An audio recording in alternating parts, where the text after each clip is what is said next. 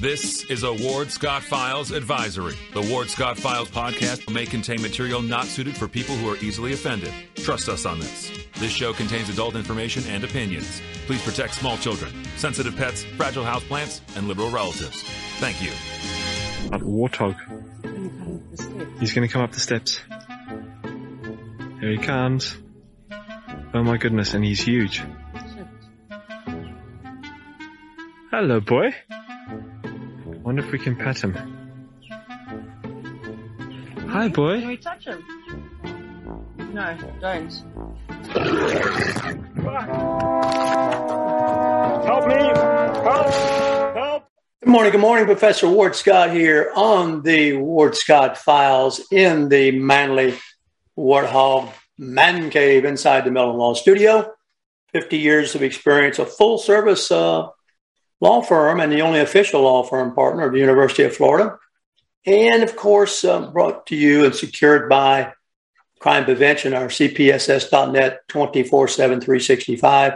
Check out the mugshots. Patronize our sponsors, and we appreciate all donations.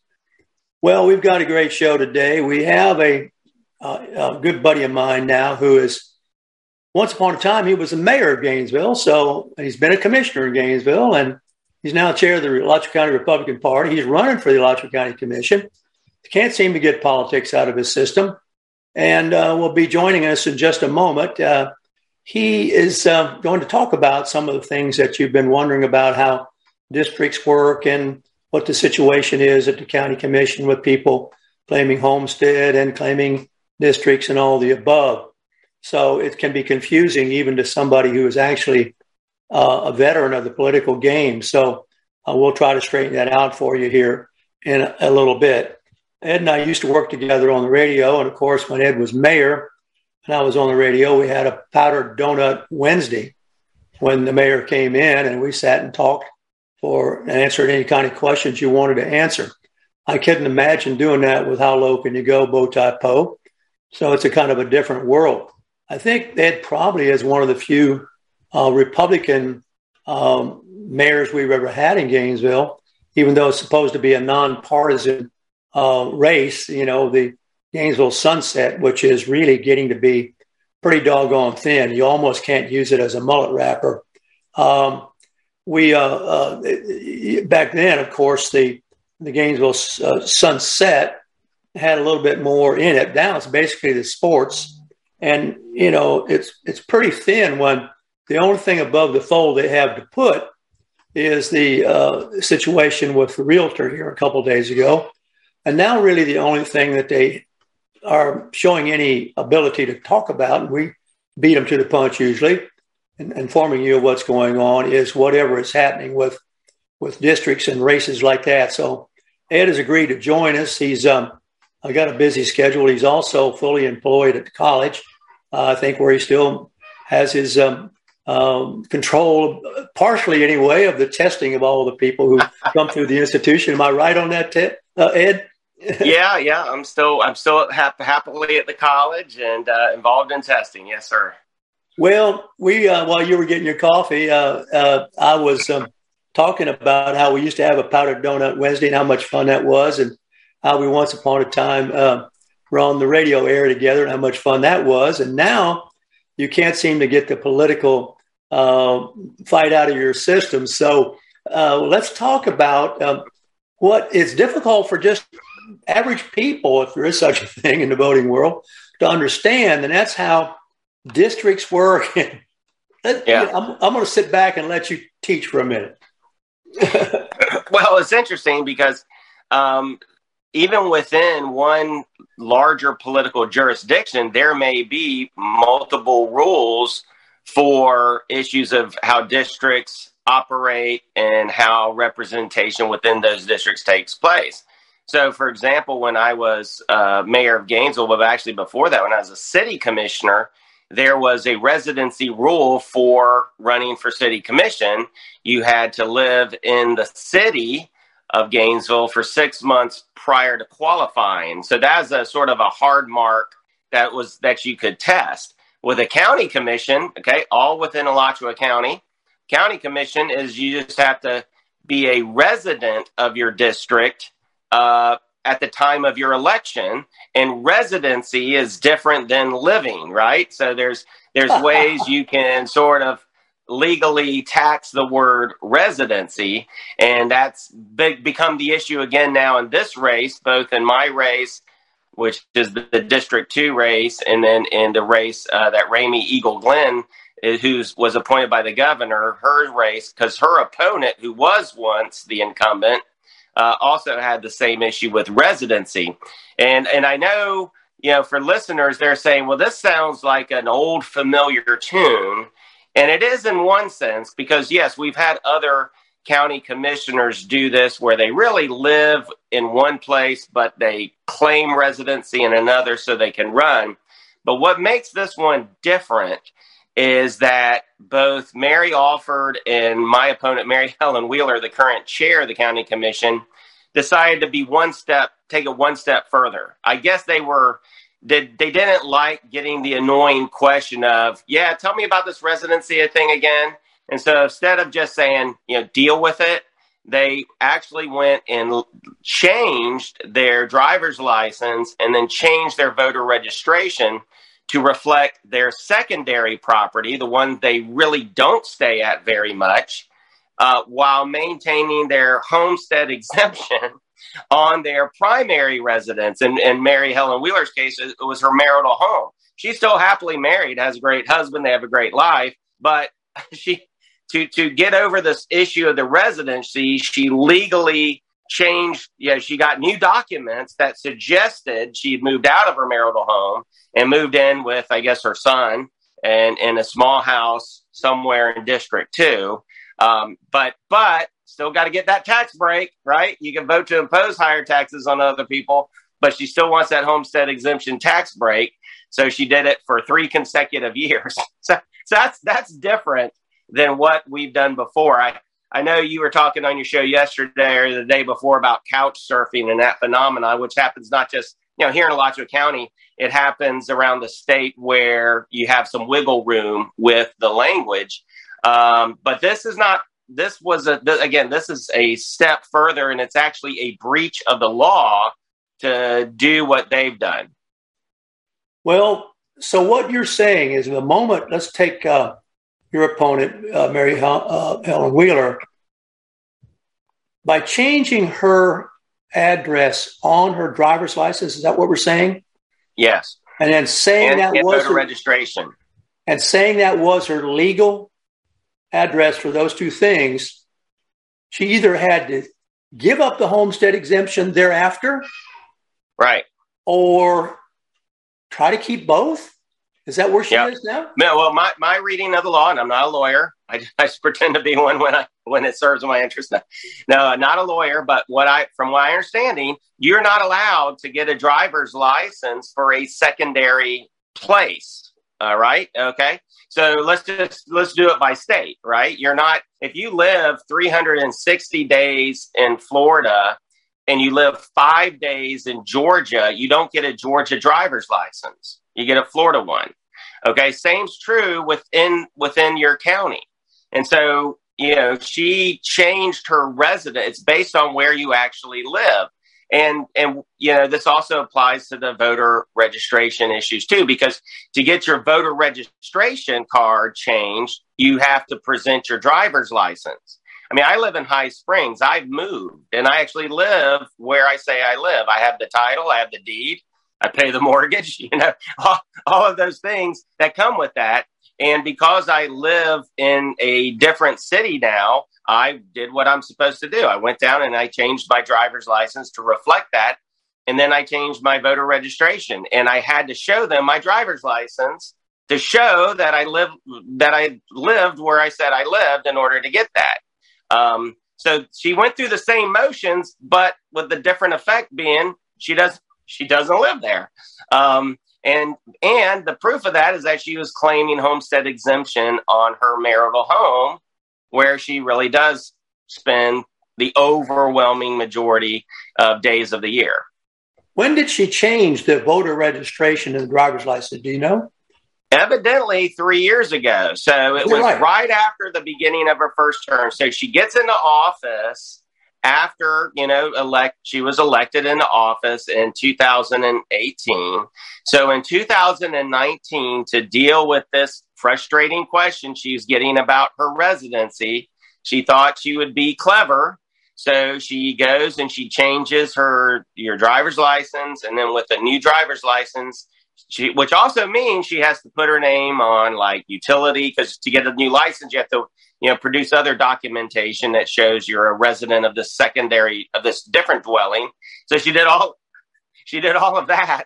And then she takes it to the supervisor of elections office. And with this new documentation, she gets her new voter registration. And she's thinking, now I can show people my voter ID card, my voter registration, and that will put to bed this question of where my residency is. It's tax time. Let me make sure I file my homestead exemption on my marital home, which that is a violation of the law. It's not a nicety. I think some people who read the paper and they hear this, homestead, she paid a fine on stuff. They sort of, we all hate paying taxes, right? We all try to pay the smallest amount. So some people, I think, are sort of likening it to, well, maybe it's sort of like inflating the value of what you donate to Goodwill every year. Okay. Did you really donate $500 worth of socks and underwear? Of course not. Right. So the sort of people think of it in that mindset, but it's not, Ward. It is a totally different thing. It is a violation of the law to claim homestead exemption on something that is not your primary property. Well, it's a violation. That's what she did. When she switched the driver's license and the voter registration, she legally switched her primary residence over here while continuing to file for 3 years for homestead exemption on what is now her secondary dwelling, but it's not really her secondary dwelling. It's her marital home. So that's why she goes back and tries to make up for that. But, yes. You got me. I'll pay the back stuff, and maybe that will go away. And Ward, even that is an interesting twist that I'm hoping some intrepid reporter will do a little more digging on. Because, of course, when this it came out in the paper, she said, ignorance is expensive, so she paid a fine. Both her and Mary Alford totaled something like more than $16,000 and all that stuff. But that really doesn't pass the smell test. And Ward, had this happened to you or happened to me, no one would buy this, okay? So even if you give the courtesy of saying, okay, in year one, perhaps it slipped her mind and she falsely filed a homestead exemption, but there's really no excuse for years 2 and 3, right? But even year one is a stretch, because in that year one, Ward, was when she was very attentively focused on changing residency. I mean, that's when she was doing it, right? So 2019, that's when she is changing the driver's license, changing the voter registration. It is focused, it is detailed, it is deliberate, and it is knowing and willingly doing all these things. So buying the idea that in year one, you just sort of, oops, I forgot I filed in the wrong place, that really doesn't pass the smell test. And it sure as heck doesn't follow that years 2 and 3 would also fall under the same ignorance is bliss category. So for 3 straight years, while voting to impose higher taxes on everyone else, she's getting a very lush tax break through the homestead protection, law. And so what it only gets remedied. And for the record, it's not remedied, but only after the Gainesville Sun broke a story back in May that was really not even focused on that. It was focused on this residency question. And she did the, I'm going to put it to bed.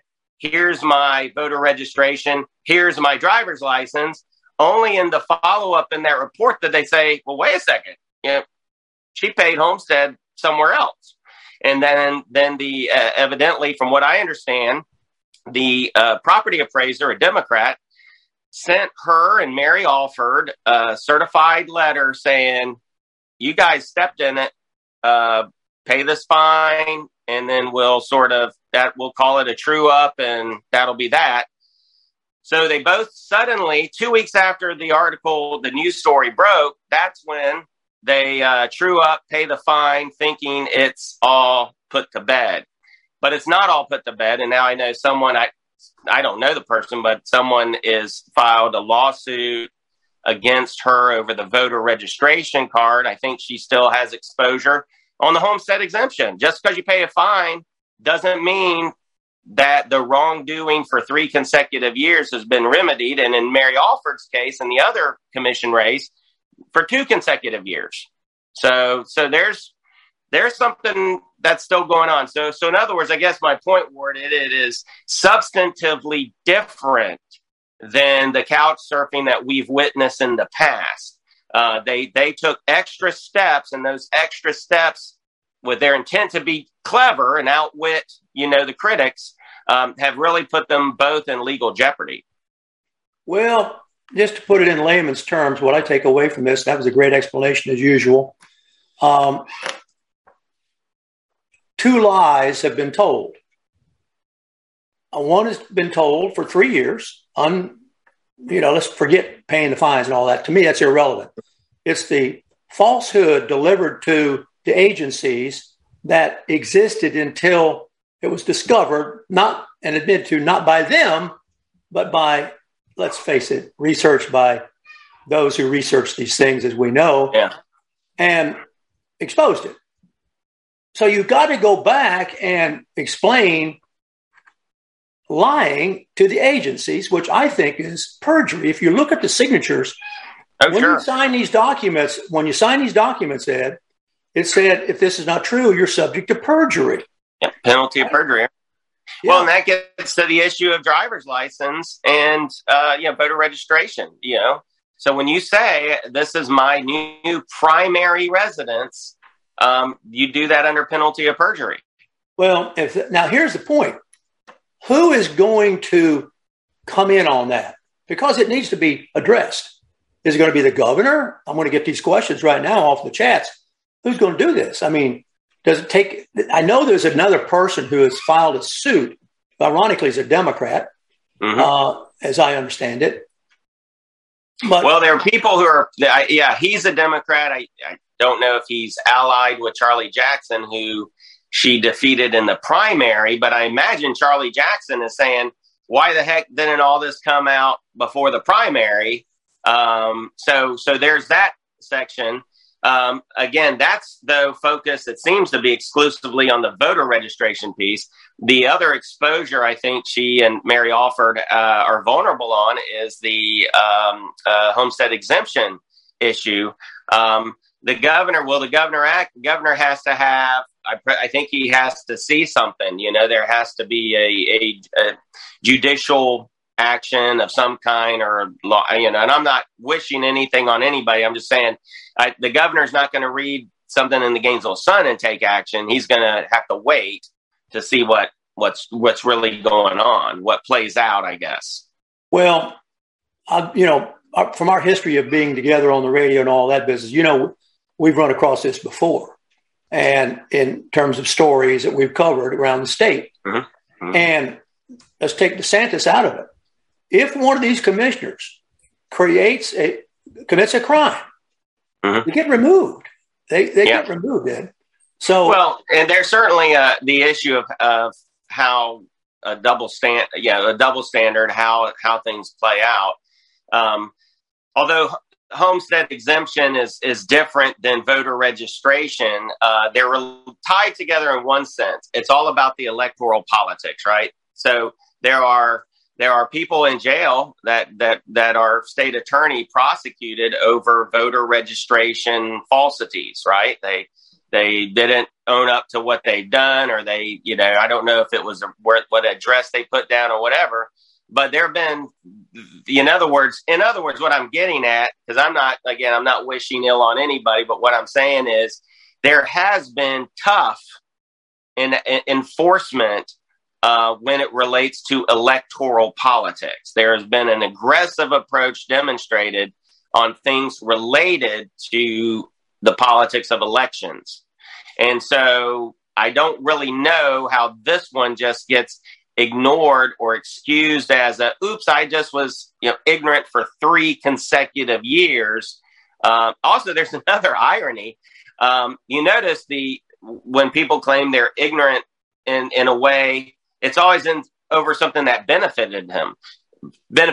She didn't pay too much in taxes for 3 years and then be caught saying, oh my gosh, I want my money back. It's in the other direction, right? I was getting a major tax benefit for 3 consecutive years, and I'm just going to say it was all just ignorance. Well, the situation of accountability on a driver's license plays into the need for the law to know when they ask for your driver's license that's not bogus. Because in the criminal world, that'd be one of the first things you would do. I mean, in the hardened criminal world, let's take her out of it, you would get a driver's license with a bogus address because that throws the dogs off your trail. That's one more step to throw them off your trail. So that's why if you examine that driver's license, they want that to be accurate. And she can claim, well, don't you know me as a person? But hey, if you're riding down a road outside this county, she's riding down outside this state, okay? And let's say her son, he's not relevant to the situation. That both of them can't claim that residence, if you will.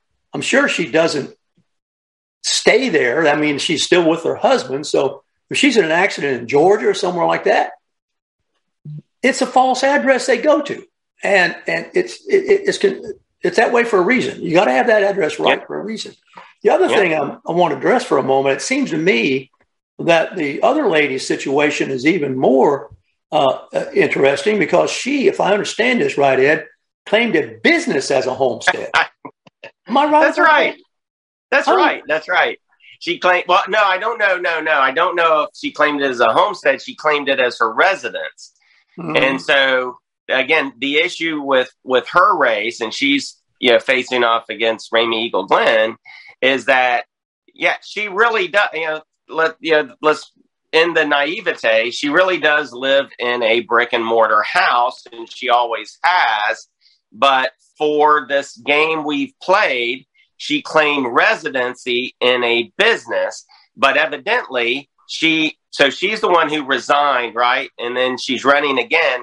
So from what I understand, she has purchased or rented a place in the district correctly.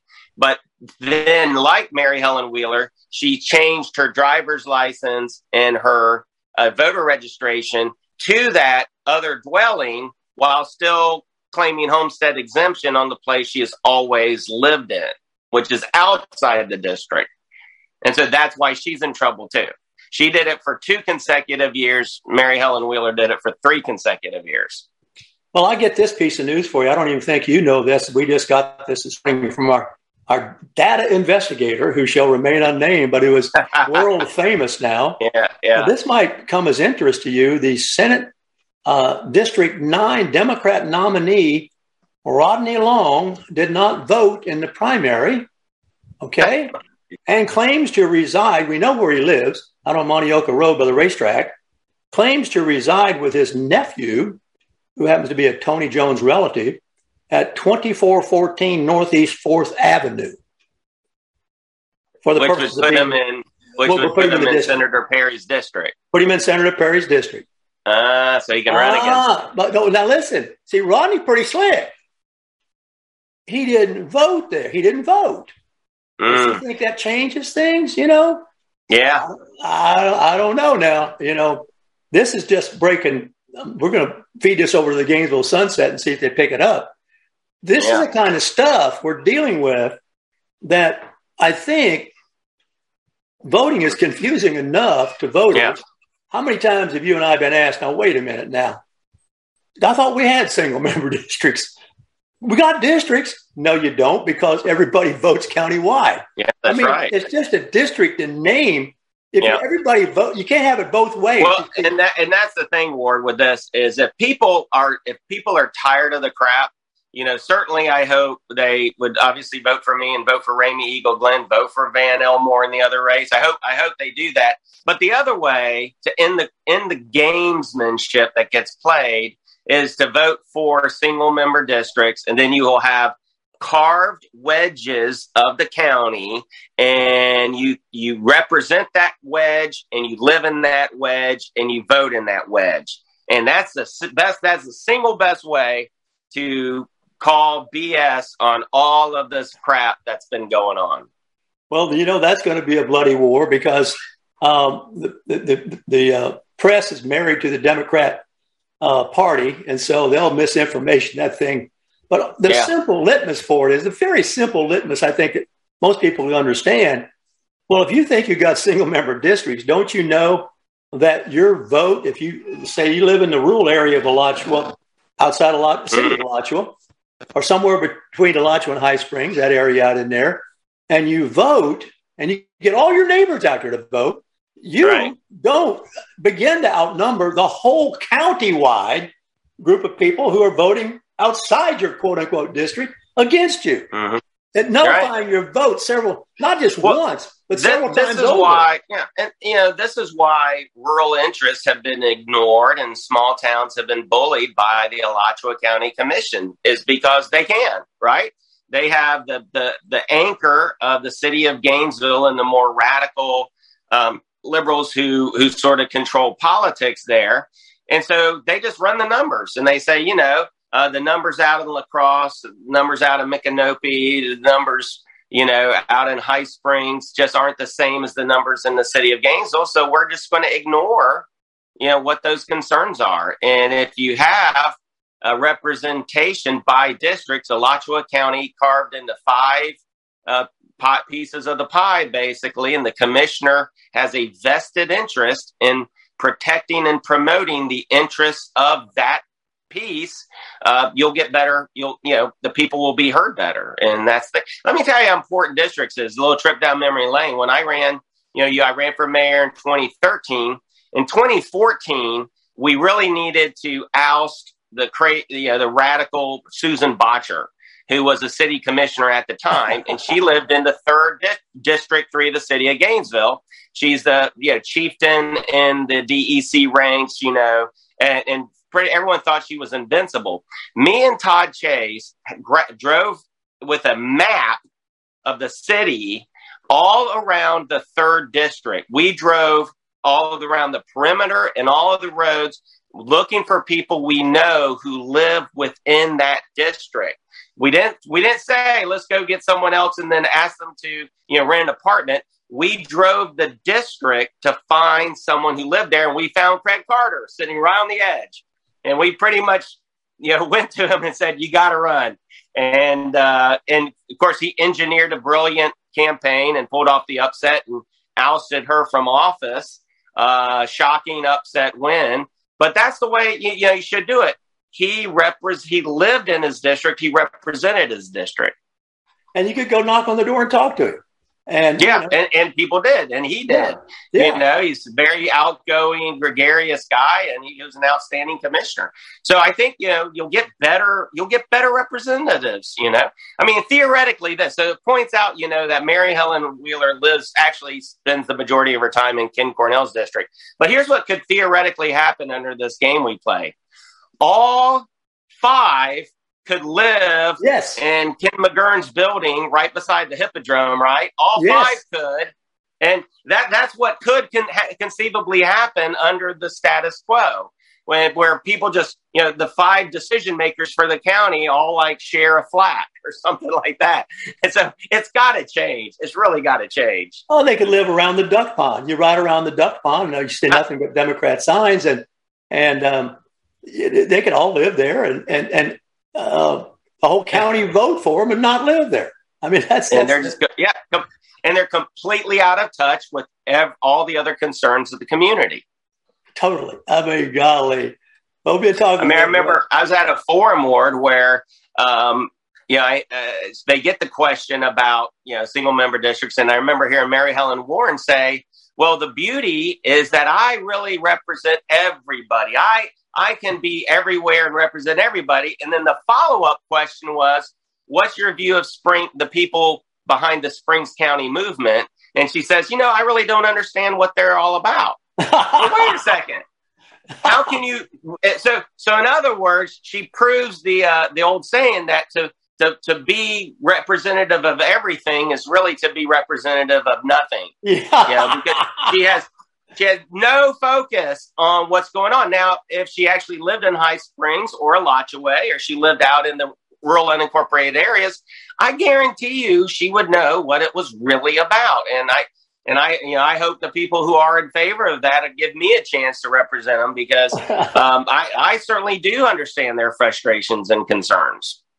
Well, none of this does any good for this to promote faith in voting. That's really the bottom line issue. Here we are trying to shore up registration rolls and make sure we have a real honest to God system that purges those who aren't. We know that's not true.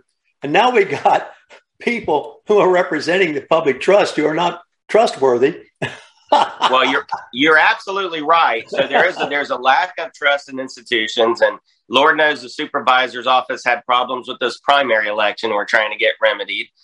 So there's reasons for distrust, but when your elected leaders basically play these games, it justifiably undermines trust.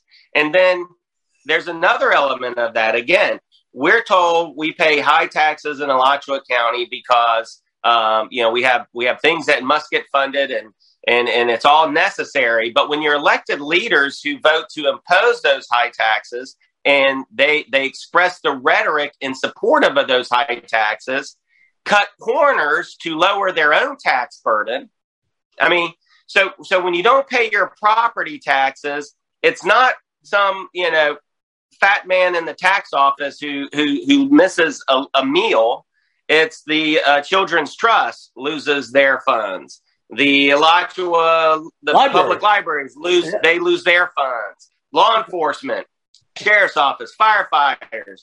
I would say we lose money on the road funds, but we're not paying for roads anyway. So, but the bottom line is those dollars are supposed to go to things that provide services. And so when your elected leaders say, well, I'm going to cheat, not pay my fair share, but I'm going to impose it on everyone else. Well, then again, people justifiably lose trust. Well, we've been talking with Ed Ratty, who has been a great friend for a long time. Ed, you want to say anything about your guest this year for the blue tie, black tie? Yeah, black tie blue jeans. So a bunch of people worked really hard. I'm proud to have led the effort, but I have to congratulate many, many people for their work. But our keynote speaker will be Governor Ron DeSantis, and it's October 20th in the city of Alachua. They are great hosts. I have a great relationship with the city commissioners and Mayor Cooper up in Alachua, and it'll be at the Legacy Park. And I sent my first request in for the governor, I think in May or early June. No, it's actually, I think it's late April or early May is when I sent my first request in. Did a bunch of forms. At one point, I drove to Tallahassee and hand delivered a letter of invitation to him and to his team. Stayed in constant contact. We had multiple people working the phones, taking advantage of meetings to mention this. So he's in high demand. He's not the most high demand speaker in Florida. He's the most high demand political speaker in the United States of America right now. And so we're very proud that 2 weeks before the general election, we'll have Governor DeSantis as our keynote speaker at the 20th annual Ronald Reagan Black Tie and Blue Jeans Barbecue. Well, that's good news. And of course, everywhere DeSantis goes, there's quite a following who wants to hear what he has to say. Ted Yoho yesterday said he went to a fundraiser in Jacksonville and for DeSantis, and that was another well-attended event. And as you say, people are looking for leadership, and you and I both know there's a dearth of that. I mean, I don't know why. I don't know what it is. I haven't really sat down and analyzed why. If I had the answer, I could dispense it in some, magical way or something. But it's time for leadership and people who are not afraid to stand on principles. So I think the thing we've been talking about here belies all that. I mean, how can you lead if you're not trustworthy? I even in what you say on your driver's license, I mean, it kind of rings hollow. Therefore, and I certainly don't want to alarm any of your listeners that who may have just moved across town or just moved into the area and they still have their old driver's license. No, you're not in trouble because you're not trying to gain political power and exercise it over others. And so you can, in an orderly, timely fashion, going about changing your mailing address, do all of that stuff.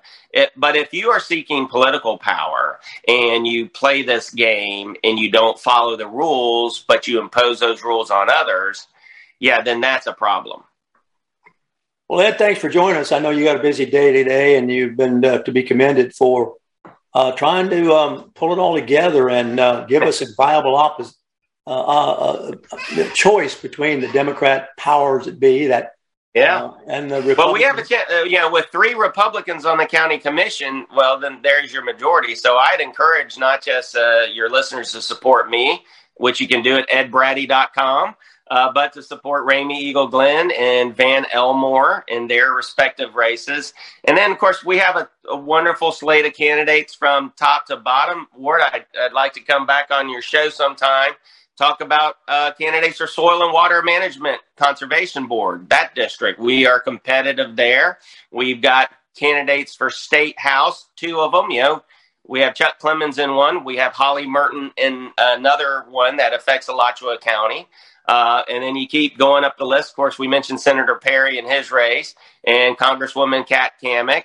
And then you have the statewide candidates. So I'll put on my party chairman hat and come back, and we'll talk about all of those too. Yeah, soil and water conservation is probably something that we could help people understand because they don't realize that that's an office you run for, and it has quite a bit of a political power. And it is, and it's about protecting agriculture so that we have agriculture in the future. And the progressive, wing has outmaneuvered us before, not now. And they've put a bunch of radicals on those boards. And so we really got to have people who care about agriculture in those seats. And we are challenging all 5. Who actually know something about agriculture, by the way. Yep, they're tied. They have a relationship with agriculture. So, yes. Right. Well, we're going to take a break now on the Ward Scott Files, and we'll let Ed get back to his busy day and thank him for coming by. And we'll stay in touch and take you up on that offer, Ed, real soon. You tell me when you want to get by, and we'll make it happen.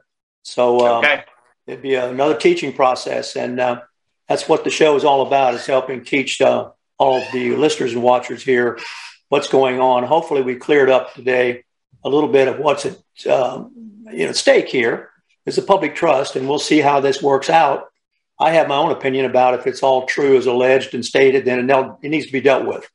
And the public leader shouldn't get away with this. So it indicates other problems elsewhere, I'm sure. So we're going to take a break on the Ward Scott Files and thank our sponsors, and I'll do the weather when we get back. Thanks, Ed. All right. Bye-bye. Bye-bye. Although the owner of Lewis Oil Company maintains she is 29, Lewis Oil turns 60 years old in June. Chevron would like to recognize the North Florida second-generation family-owned business, celebrating its growth and staying power. Lewis Oil Company maintains significant on-hand supplies, strategically located fuel depots, a delivery fleet, on-site service, fuel card locks, and convenience stores. Lewis Oil Company understands its responsibility in the local economy by providing service and delivery on demand and in crisis. As a first responder for 18 Florida counties and the Southeast from Texas to Virginia, we are proud of this rare accomplishment. Lewis Oil delivers. This is Ward Scott, and I want to thank all our sponsors who keep the show going and pay the bills. The Ward Scott Files premium sponsors are Crime Prevention Security Systems, large enough to serve you, small enough to care. Meldon Law, the only official injury partner of the Florida Gators. The Ward Scott Files Gold sponsors are Lewis Oil Company, Shoot GTR, On the Spot Dry Cleaners, R&R Construction, and Style Cuts. If you are interested in promoting your business on the show, you can visit our website, www.wardscottfiles.com, and click on the Advertise Here banner on the right side of the page, or call my friend Freddie at 352-284-3733. Again, thank you to all the great businesses that support the Ward Scott Files. And remember, if you like the show, thank our sponsors and support the businesses that support us. What you just said is one of the most insanely idiotic things I have ever heard. Everyone in this room is now dumber for having listened to it. May God have mercy on your soul. Ward, that very much surprises me that you've never been tased. You can't handle the truth. All bees poop.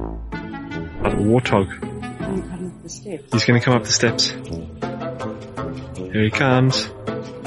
Oh my goodness, and he's huge. Hello, boy. I wonder if we can pet him. Hi, boy. Can we touch him? No, don't. Help me! Help! Help! Now for the weather, brought to you by Lewis Oil. All right, welcome back to the Ward Scott Files. I'm going to do Ward's weather here, brought to you by Lewis Oil. Great sponsor, great friend, and big supporter of helping us deliver a form of information to you here in our community, and not just this community, but across the state and across the country. We have a lot of people listening to us all over, really. I want to do a little bit of the weather here locally first. We are now cooling down a little bit, as I've been saying, and it will be iffy, rainy all the way into next Wednesday. So we'll have the same weather pattern, perhaps over your place. It'll be raining across the street. It won't, or vice versa, but it's just always going to be hanging around. The grass, I'm telling you, is slowing down. You check out in your yard, and you may mow less frequently now. We'll be mowing at Windy Hill tomorrow, and we'll probably be slowing down that process, which, of course, if you're just keeping a yard, you're happy to see. But if you're growing Bahia for cattle, then you're not so happy to see it, because one of the things we start doing now is protecting our pastures. We will fence off the cattle in one pasture and let them deplete that pretty much, while we let other pastures grow as much as they can before we put them into it, because we're trying to put off hauling hay as long as we can. The great crunch is on the rural life right now in terms of expenses. The electric car fad will have nothing to do, be totally unable, in my humble opinion, of ever replacing the big diesel tractors that are designed to run all day long. They've already been hampered by its so-called environmental controls on them, and many people avoid buying new tractors for that reason. They want the ones that are 8 or 9 years old that have a much more pure, much more effective fuel distribution system on them. So that's just a little inside baseball for you. There are two areas of interest that are being monitored in the Atlantic for possible tropical storms that will possibly become, the hurricane. There are a couple of ways to look at the hurricanes, of course. The wind damage is not welcome, but in many places the rain is. It replenishes the aquifer. It brings new life, and it's one of the real sort of blessings, if you will, of the hurricane. But we don't want the wind if we can help it, but we do get it sometimes, and sometimes very much damaging wind. There are western rainfall is beginning. It's interesting. They've got a counterclockwise spin off of Southern California that is bringing drought relief, but it's also increasing flood risk, because when you have dry earth, as long as they've had there, and all of a sudden you get inundating rain, while a lot of the rain is not absorbed by the earth and runs off into floods. So nature giveth and nature taketh away. So we're keeping an eye on that climate impact there in Southern California. Covered yesterday the depletion all over the world of some of the big major rivers that run to hydroelectric sources of energy.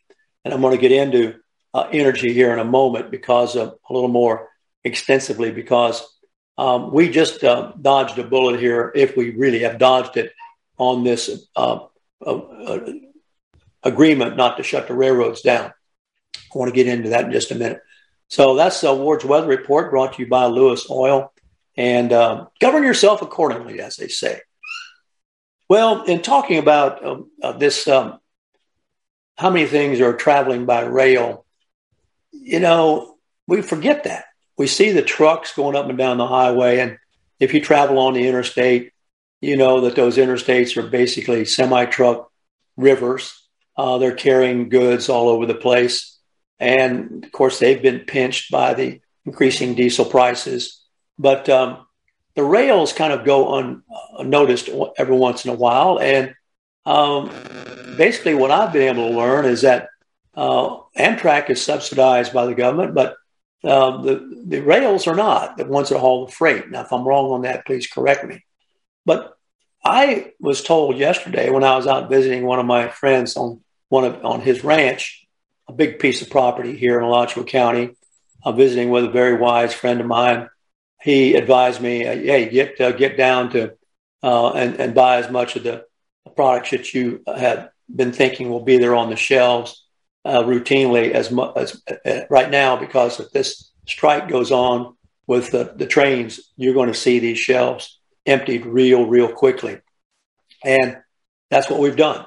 We've gone out this morning and we've in the process now of restocking because while we have a settlement on the rails, temporary anyway, we don't know if it's permanent, but if those rails get shut down, those unions go on a strike, and they don't carry the goods that you take for granted will be on the shelves when you enter the store, then you're going to have some real problems. You need to have some backup stuff. As we've talked before, it only takes a couple of hours to clean out a grocery store in a hurricane. We've seen this many times in Florida. So you can imagine cleaning one out and then having nothing to fill it up again because the rails are on strike. So if you're thinking along those lines, maybe you'll want to take that into consideration and take great precautions and prepare. When I was a kid growing up, of course, on the farms, the women all canned and put things away, and we were all ready for the winter months when nature went to sleep, so to speak. And we were prepared. While nature was plentifully providing, we stocked up, and the men went to the fields, of course, and brought in the crops, and then the women produced a way of keeping them throughout the winter months. So now we're in a situation where as I was talking with Ted Yoho yesterday, who is a large animal veterinarian by profession and knows the countryside very well. We're in a place where really it's down to about 1% of the nation supplies the food for the rest of the nation. And, we're able to do that through corporate farming. It's not really the family farm. It's corporate farming, big machines, a lot of expensive equipment coming out of the breadbasket of the country, the Midwest. A lot of crops. We're so fertile there with our plains and our rivers draining the center of the nation. The capital of the Indian nations was Cahokia, which was now St. Louis. Cahokia was right there on the river, and basically equidistant from both coasts. And we have that great river tributary system going from up the northern part of the country down to the Gulf. And we've taken it for granted. And I think one of the mistakes we may make is that we've translated all of our rural land into commercial property. Brazil is facing that. See, remember a long time ago I said in class, we led in the Northern Hemisphere, we did our pioneering from 1800 to 1900, essentially. We cleared out our Indians, cut down our forests, killed off the buffalo, went west, and we hit the Pacific Ocean.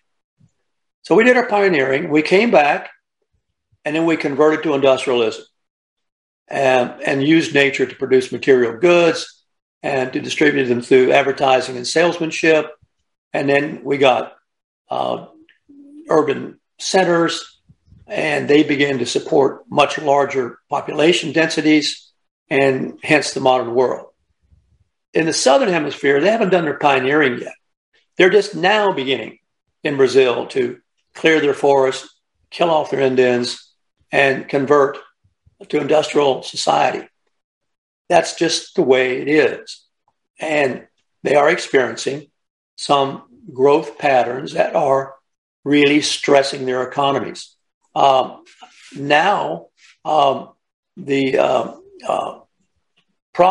clearing of this land and the converting of it, as we've done here, to something other than land to grow things, has created a need for what has now become known as urban agriculture.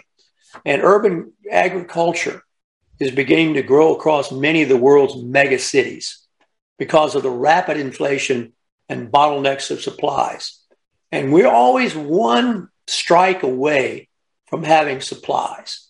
If this train thing blew up on our face and this diesel fuel got too expensive and these supplies like fertilizer got too scarce and expensive and prohibited by the climate zealots, you're going to have all those things converse and make a life worse than really some of the issues that war can produce.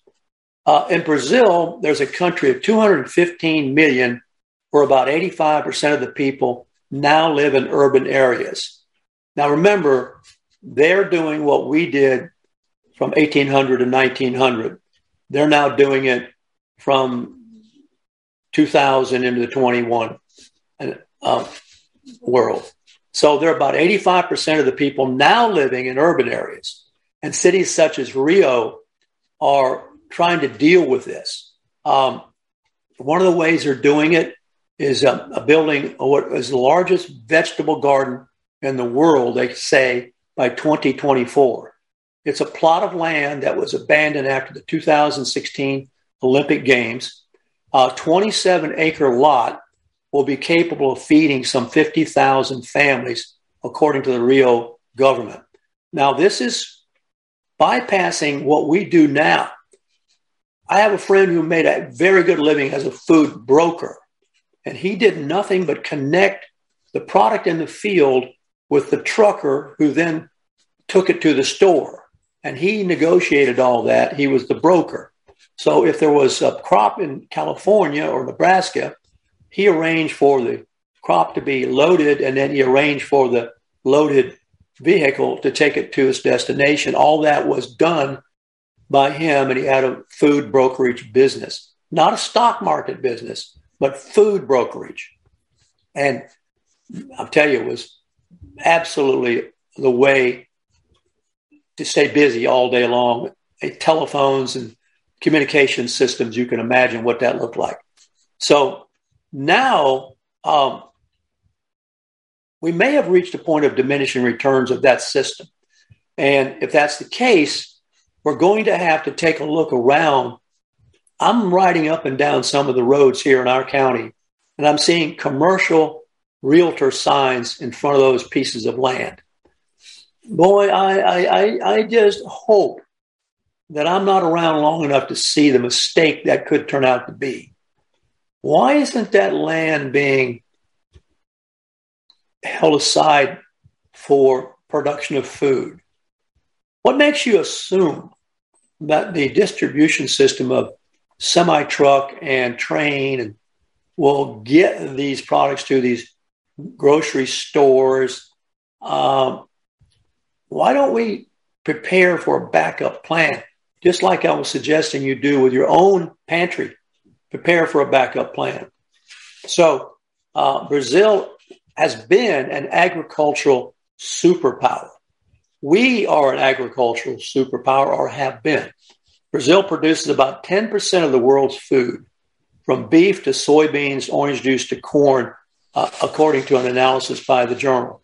But paradoxically, and this is where we are right now, and this is why we have to start thinking ahead. Paradoxically, while it's an agricultural superpower, it is too expensive to buy food for most poor families. And families that were not once upon a time poor are becoming poor because of the cost of buying food, paradoxically, in a country where they're one of the big agricultural producers. So about 33 million people are going hungry in Brazil, and compared with about 19 million people at the end of 2020. So it's really significantly changed. So what Rio de Janeiro is doing is providing people with seeds and tools and $100 a month stipend to farm strips of land in the slum communities that therefore will enable them to sell half their produce at cheap prices and use the rest. Now, once upon a time, I had a guy who was a buddy of mine who was kind of a visionary who advocated that we farm the land in the strips on the interstate. Have you ever noticed the land that separates the north and southbound lanes or the east and west lanes? It's land. Could you farm it if push came to shove? It's just sitting there. It was a question he had. I didn't have an answer, of course, and I thought he was a man ahead of his time. So if they grow locally, they cut out the transportation costs and cut out that as a variable, which is right now we put all of our, I don't want to pun here, eggs in that basket where we are dependent upon transportation costs to get the food to us. So my mother, who told me she lived to be 107 and a half, as many of you know, she was born 3 months after the Titanic sank and came through the Depression. I said, Mother, how did you all do it? She said, we didn't have money, but we had food. And they, inside the cities, began to grow gardens. And in those gardens, buddy, they could grow a lot of the stuff. And then they had communal gardens. And they got by, but they didn't have money. And if they had money, there wouldn't have been enough money to buy what they needed if it had been available. Now, that's interesting, I think, to put out there for you all to think about. It's your future. And one of the things I have been listening to myself think about this is assumptions we have are just assumptions. They're just based upon an infrequency of failure so far. But there's no guarantee that infrequency rate will remain the same. So we need contingency plans, but we don't really have a contingency plan in this country for supplying food to ourselves. In fact, it looks as if it exactly is headed in the opposite direction. Well, that's my food for thought today. Boy, I don't know. I got to quit that kind of stuff. And I thought I'd pass it along with you to have a think about. So thank you for listening to us today. We hope that between me and Ed, and that's the correct pronoun, me, because it's the object of the preposition between me and Ed, we straightened out, hopefully, a little bit of this confusion about districts, although I understand how confusing it can be. Thanks, production, for a great show. Warthog Command Center out.